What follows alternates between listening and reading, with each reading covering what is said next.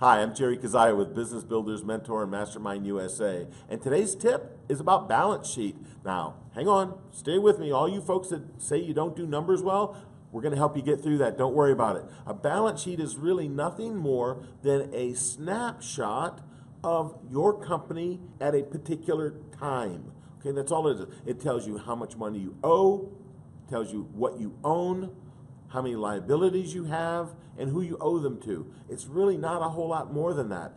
Now, it's not anything you're going to put on Instagram or Snapchat or any of those other things, but I would take it to my bank because your bank will use that when you're looking for loans, or they want a regular financial statement if you have loans, and a balance sheet is part of that. So that's what the importance of a balance sheet is. Get all of our tips by attending one of our live events. You can register now by clicking the button, or you can go to bbmmusa.com